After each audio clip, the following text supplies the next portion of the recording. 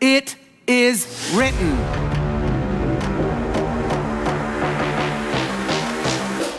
The Gospel of Luke says, even though all of heaven and earth will pass away, my word will remain true forever.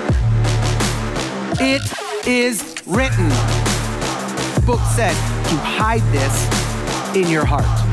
And it's to consume of this thing constantly. The Bible says that in the beginning was the Word, and the Word was with God, and the Word was God. Jesus was the Word. It is written. Is this actually what that scripture is saying? It is written. Hey friends, open your Bibles to John chapter 8. John chapter 8. If you don't have a traditional Bible and you want to use one, just raise your hand and one of my friends will bring you one. You can either borrow that or you can keep that. It's our gift to you. Or you can take your smart device and you can open up the YouVersion or the Bible app, and all the notes and scriptures have already been uploaded. If you're watching us live on our online campus or one of our many services at the Brown County Correctional Facility, I love you guys. I'm so glad that you're part of our family, and I'm so glad that you are part of our family too. So grateful for everybody who's here today. And so welcome to week number 4 in a series of messages that we've been in that we're just calling It Is Written. And it's really been robust. It's been heavy, deep, intense. And so I thought I'd take a little breather today, if you would. And when I say that, I mean I want to give you something that's really practical, something that you can plug and play in your life today.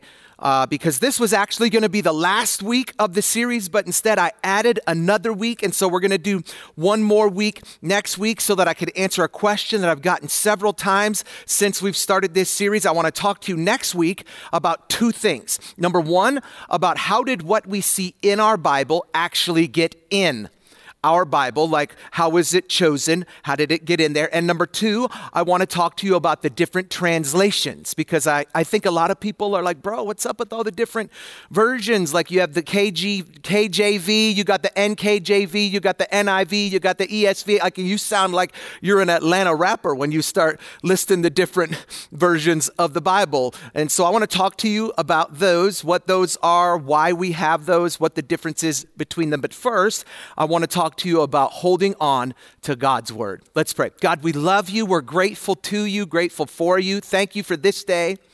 Your word says this is the day that you have made, and so we will rejoice and we will be glad in it. And so today we empty our hearts of us so that we can make room for you. God, in that room, in that space, in that volume that has been opened up, God, I pray that you would saturate us, fill us, change us, so that when we leave here, we won't be like us anymore, but instead we'll be like you as we hold on to your word. We love you in Jesus' name. Amen. And so I want to start where I ended last week, actually in the 8th chapter of the Gospel of John, where Jesus said, if you hold on to my teaching, or if you hold on to God's word, he says, you really are my disciples. And so he gives us a challenge. He says, hold on to my word. But then he also gives us a promise. He says, if you'll hold on to my word, then you'll know. And that word know here comes from the Greek word ginosko. And that word means to hang on to something intimately. So it doesn't just get into your head. Instead, it gets into your heart so that you know. When you know, or when you hold on to that truth. What truth? The word. It goes from your head to your heart. And when it does that, here's what happens. It says the truth will set you free. I want you to think about any area of your life that's challenging for you right now. Your marriage, your money, your job, your emotions, your hunger for growth, your hunger for change. Well, this right here is the process. It's the formula.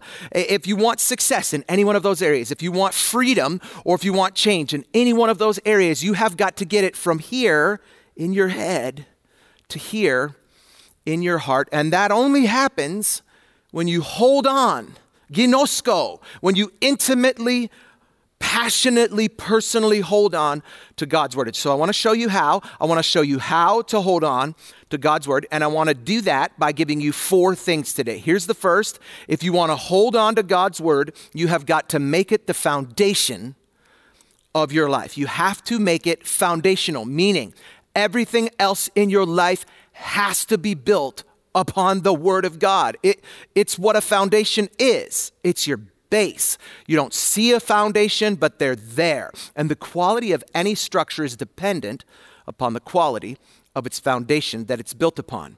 And so the quality of your marriage, the quality of your emotions, the quality of your finances or your parenting, the quality of your life is conditional upon, it is contingent upon how strong your foundation is. God's word needs to be foundational to your life. Jesus talked about himself in the Gospel of Matthew. Watch this. This is what he said. He said, everyone who hears these words and does them is like a wise man who builds his house on a rock or builds his house on a solid foundation. The rain came, the streams rose, the winds blew, they beat against that house, and yet it did not fall. Why? Because it was built on a strong foundation. It had its foundation on the rock. And I hate to tell you this. I know that you come to church to be encouraged, and we want to encourage you. So I hate to tell you this, but life is going to have its share of storms. And when those storms come, I don't want you to be ill-prepared. I don't want you to fall. I don't want you to collapse. I don't want you to cave in. And it's really easy. I mean, like it's even tempting for us to build our lives on the wrong things. And I think that there's some miscommunication on what those things are that we can build our lives on that are wrong. And so I want to there's lots of things that you could build your life on that you shouldn't be building your life on. But I thought, let me give you kind of what I would think would be the top 4 things not to build your life on. And the first is this. Number 1 would be popular culture. Do not build your life on popular culture because the world has this increasing sense that it should be telling us which way that we should live. Like we're not in control. Like media thinks it's in control and advertising thinks that it's in control. And so the world is increasingly trying to tell us which way to live, but culture is like diet plans. They come and they go. I've been on lots of them. And apparently for me, none of them have worked. I mean, it used to be you should never eat carbs. Don't eat any carbs. And then the guy who came up with that diet plan, he died with high cholesterol. And then they told you should only eat carbs. And then you would eat carbs. And then I felt like if I ate a oyster cracker, I would gain 10 pounds. And then there was the zone. And then there was like the portion diet. And then a guy came out with a diet. This was the craziest thing. He bought a 1950s house and the cupboards were too small for the plates to fit in, the normal plates that we have. And so he had to go and buy these like antique plates and they were really small and really small bowls. And so he only filled his antique plate. And so like he called it like the antique diet. And he lost a lot of weight. But they come, it's like a hotness 1 month. And then the next month you're putting butter in your coffee and then they go. As quick as they come, they go. So just like diets change, culture changes. But there is one thing that does not change, and that is truth. Truth never changes. It's why for me personally, I have to regulate how much popular culture I actually even allow into my life. And so when I'm watching TV, when I'm going to the movies, when I'm listening to music, I have to ask myself, how much of that do I really want infecting me? Because whatever you spend time on invades and infects your life, and it starts to get inside of you. And there's lots of different versions in Scripture that talk about that. Lots of verses that talk about this. But the book of Exodus has this really great Scripture. It says, don't follow the crowd in doing wrong. I mean, it couldn't be any more simple than that. And so here's a second area not to build your life on is tradition. And this one might surprise you, but a lot of people have built their lives on tradition rather than truth.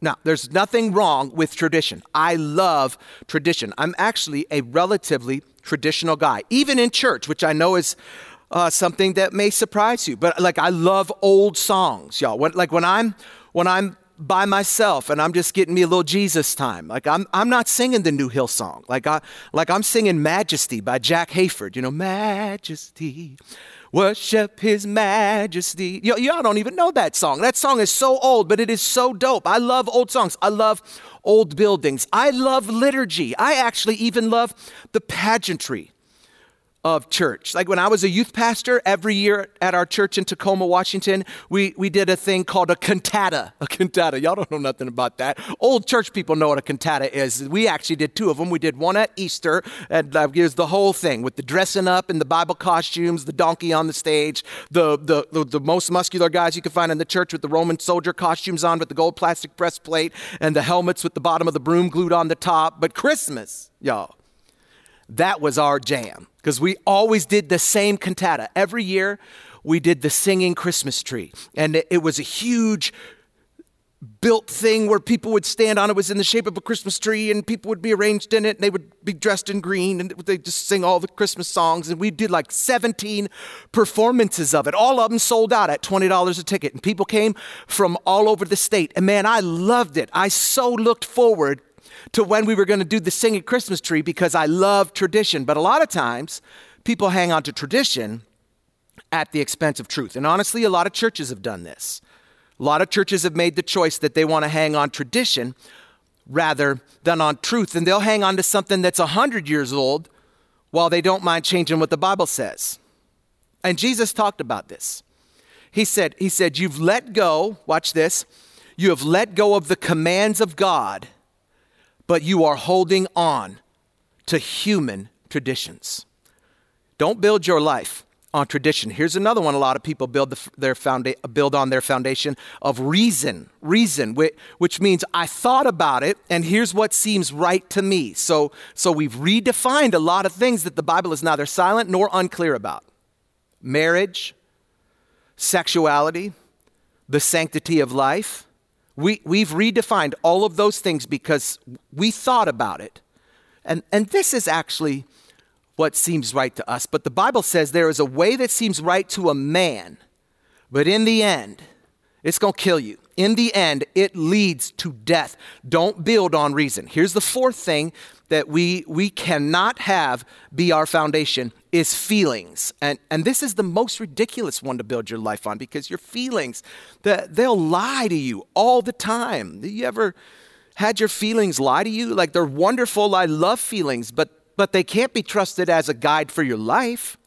Anytime you trust your feelings instead of God's word, it's going to end bad for you. Chaos is going to be right around the corner. If you want to hold on to God's word, you have to make it the foundation of your life. Here's the second way to hold on to God's word is make it the first part of your daily life. And this is a challenge. This is really actually quite difficult for people because it's difficult to get yourself into good habits. But even though it's challenging, it is totally doable. And let me show you how. Actually, better yet, let Jesus show you how. He said these words. He said, seek first. Now, I want you to think about the things that you do first, because first things are really important to God. What's the first thing that you do with your time? What's the first thing that you do with your energy? What's the first thing that you do with your finances? God really is interested in first things. So Jesus said, seek first his kingdom, his righteousness, and all these things. What things? Well, the whole chapter leading up to this was about worry and it was about needs. So if you've got needs, you have a choice. You can either worry about them or you can trust God with them. You can either worry about them or you can seek God before you worry about him. You can seek first because when you seek him first, then he's going to take care of your needs. And in the process of taking care of your needs, he's going to take care of your worry. And you can say it this way. When you focus on God, God focuses on you. And so I want you to seek him first, which is why I gave you a challenge. If you were here last week, I gave a little challenge for give me a year. If you'll just give me a year. and do a few things. It will revolutionize your life. But because we have so many new Jesus people, I thought I wanted to come back. I wanted to talk about that a little bit more. I actually kind of wanted to expand on it a little bit this week. So we're going to call this the First 15 Challenge. And I want every one of you, if you're comfortable, I want you to do this with me. It's called the First 15 Challenge, meaning I want to challenge you to give the first 15 minutes of your day to God every day. And y'all, listen, I know you're busy. Everybody's got 15 minutes. I know you don't have a lot of margin. I know you don't have a lot of time. Everybody is running in 1,000 different directions. But I think if we're honest with ourselves, we have 15 minutes that we can give to God. And so I want to propose that you do 3 things in the first 15 minutes of your day. First, I want you to spend 5 minutes in the Bible.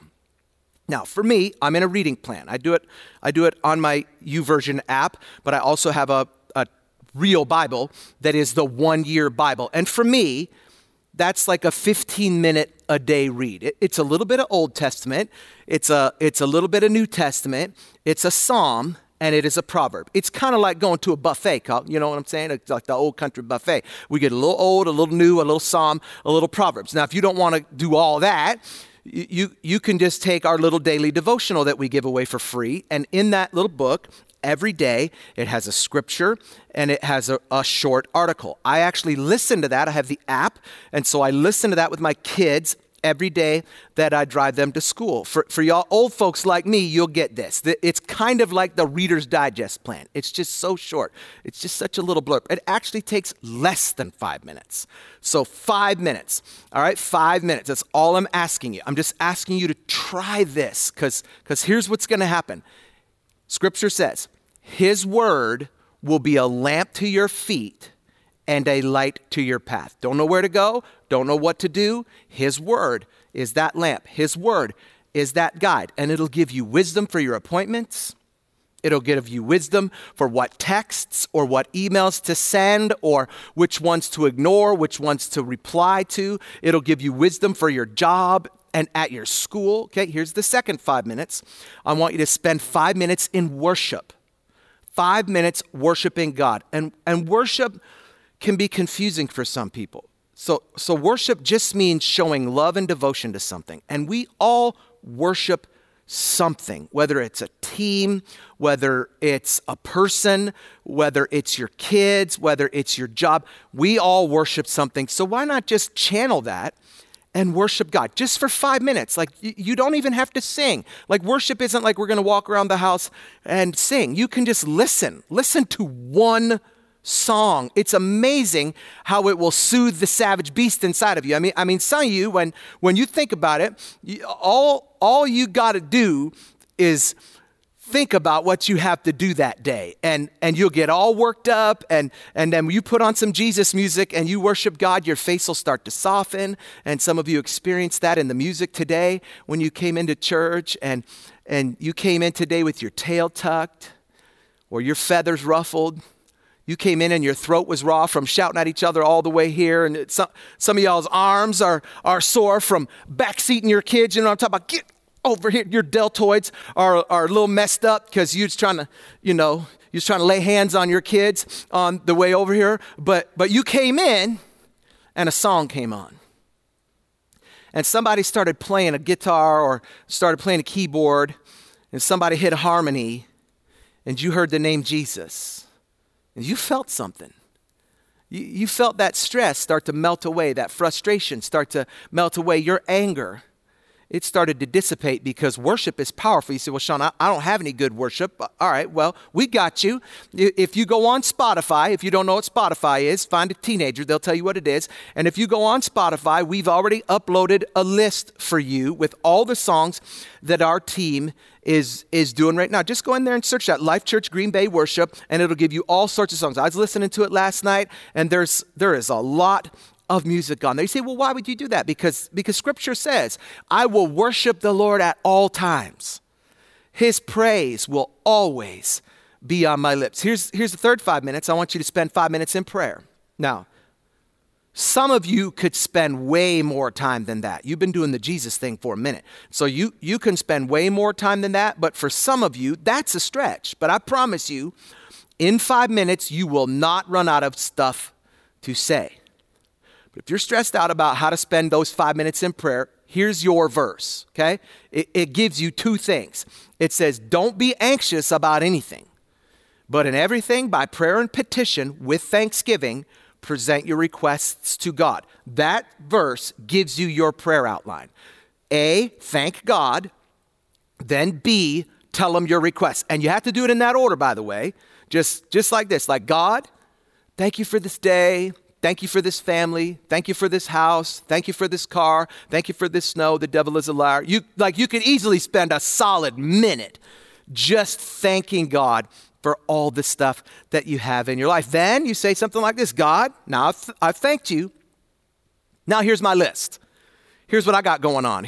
Here's what I'm concerned about. Here's what I'm worried about. Here's what's frustrating me. Here's who is frustrating me. Like, y'all, listen, if you would just stop gossiping to your girlfriend and start gossiping to Jesus, you'd have plenty of stuff to pray about, okay? Because if you follow that outline, here's the outcome. He said, the peace of God, which transcends all understanding, will guard your heart, will guard your mind in Jesus. Come on, somebody. Who doesn't want that? Who doesn't want peace to surpass everything? You say, you mean 5 minutes of thanking God and giving him my day will change my life? Yes, 100%. And you don't even have to take my word for it. Put it to the test. Now, let's take it a step further. We're going to make it foundational. We're going to make it the first part of our day. Then, if you want to hold on to God's word, you have to make it grow deeper. The depth of your relationship with Jesus is not up to me. That is not my job.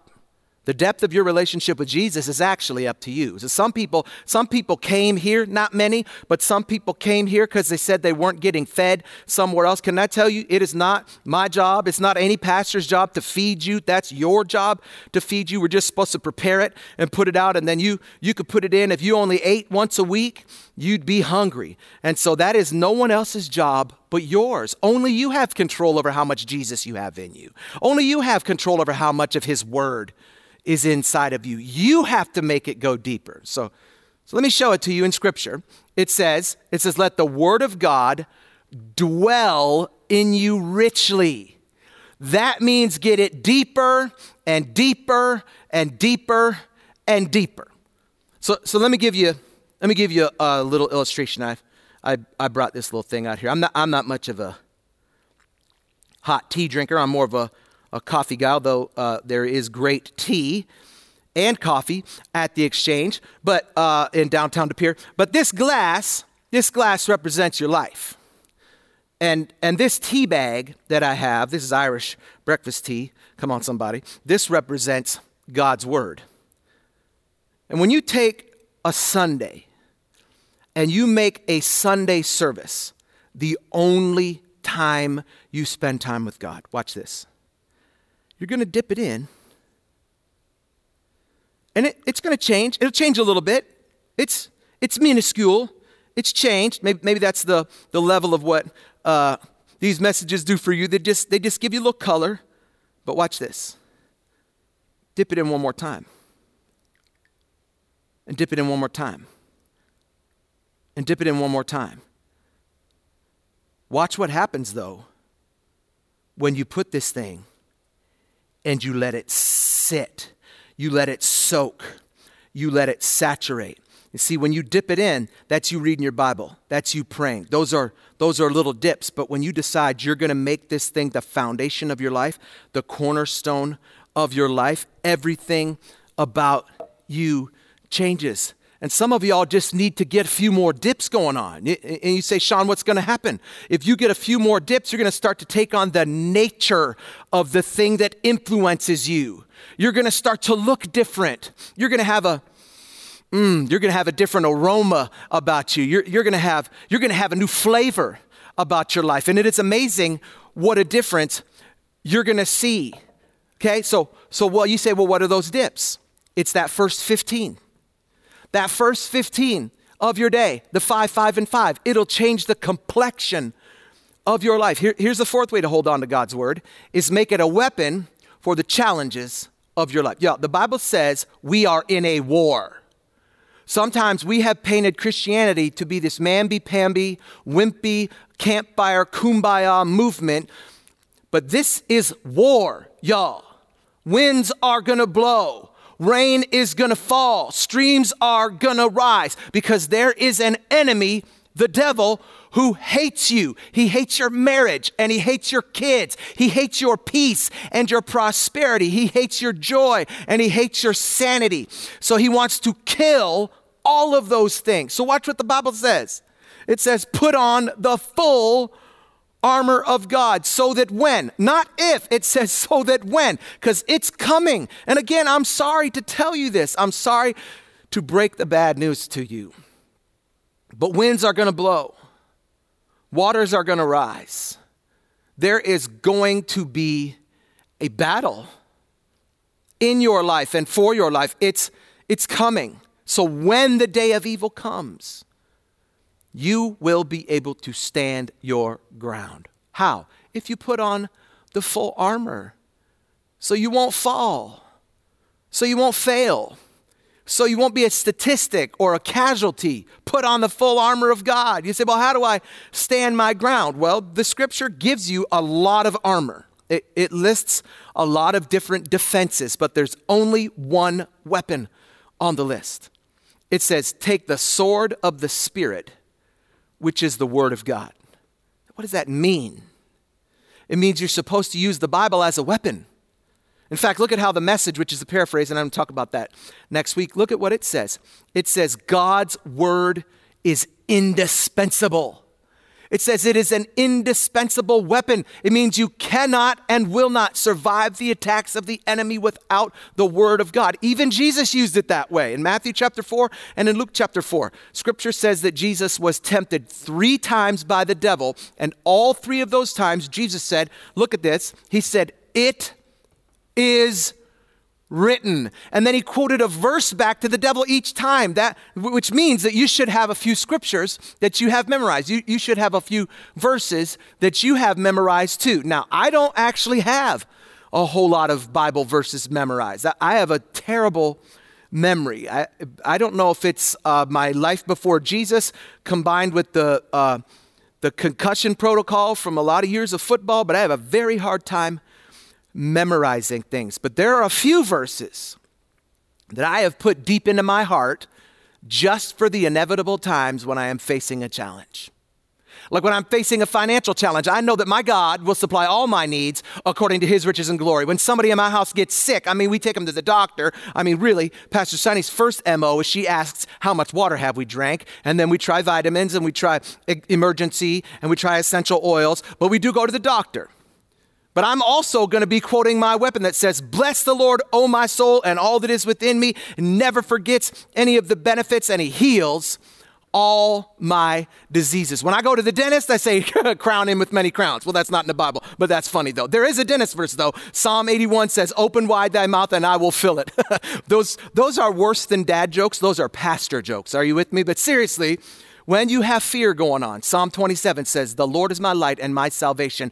Whom shall I fear? When the enemy tells you you're small, you've got a weapon against them. Luke 10:19 says, you have been given authority to trample on snakes and scorpions, given power over all the enemy. Nothing shall by any means harm you. 1 John says, greater is he that is in you than he that is in the world. Romans 8 says, I have made you more than a conqueror through him who loved you. You will be under attack. So listen, if you're going to be in a fight, you better learn how to fight. And you have to make God's word your weapon. Instead of being afraid of the enemy and running the other way, you have got to fight. Fight for your marriage. Fight for your kids. Fight for your peace. Fight for your sanity. Fight for your dreams and your destiny. But how? You wonder, how do I do that? Well, let me give you one last verse. It's in the 119th Psalm. The 119th Psalm, incidentally, is the longest chapter in the Bible. It'll take you about 20 minutes just to read this one chapter, and every bit of it is about God's word. And in it, it says, how can a young person stay on the path of purity? That should perk up the ears of every parent who is raising a teenager. How can a young person stay on the path of purity? Here's how: by living according to God's word. So God, I am going to seek you with all my heart. God, I've got 15. I got 15 I can give you. Please don't let me stray from your commands, because here's a promise that I want to pray over you, that you would hide God's word in your heart so that you might not sin. And your life can change. Your life will be better if you will do that. If you will hold on to God's word, and if you will hide it in your heart. Would you bow your heads with me all across this place? You know, we need him in the battle and in the day, but some of us don't even have him on the team. We don't even have him in our life. And so this morning, I'm going to ask, with every eye closed and every head bowed, that you will raise your hand in a second and make eye contact with me that you need Jesus, that you just got to get him on your team, in your heart, so that then when you start your day, there's already a relationship that's started. We're not going to center you out. I'm not going to have you walk the aisle, come to the front. We're not going to center you out. What we are going to do is pray with you at the end, everyone in the room. We're going to pray the same prayer that we could ask Jesus into our life. And some of us again, and some of us for the first time. So by raise of hand, if you'll just look at me, will you say, I need Jesus in my life today? By raise of hand, you can do that now. Thank you. Thank you. Thank you. Thank you. Thank you. Thank you. Thank you. Thank you. Thank you. Thank you. Thank you. Thank you, thank you, thank you. This side, thank you, thank you, thank you, thank you, thank you, thank you. Anybody else? Did I miss anybody that you didn't see me look you in the eye? All right, oh, over here, thank you. All right, everyone in this room, just pray with me, repeat after me. Dear Jesus, I need you. Come into my life, come into my heart. Change me. I repent. I ask your forgiveness because I'm a sinner. I need you. In Jesus' name, amen.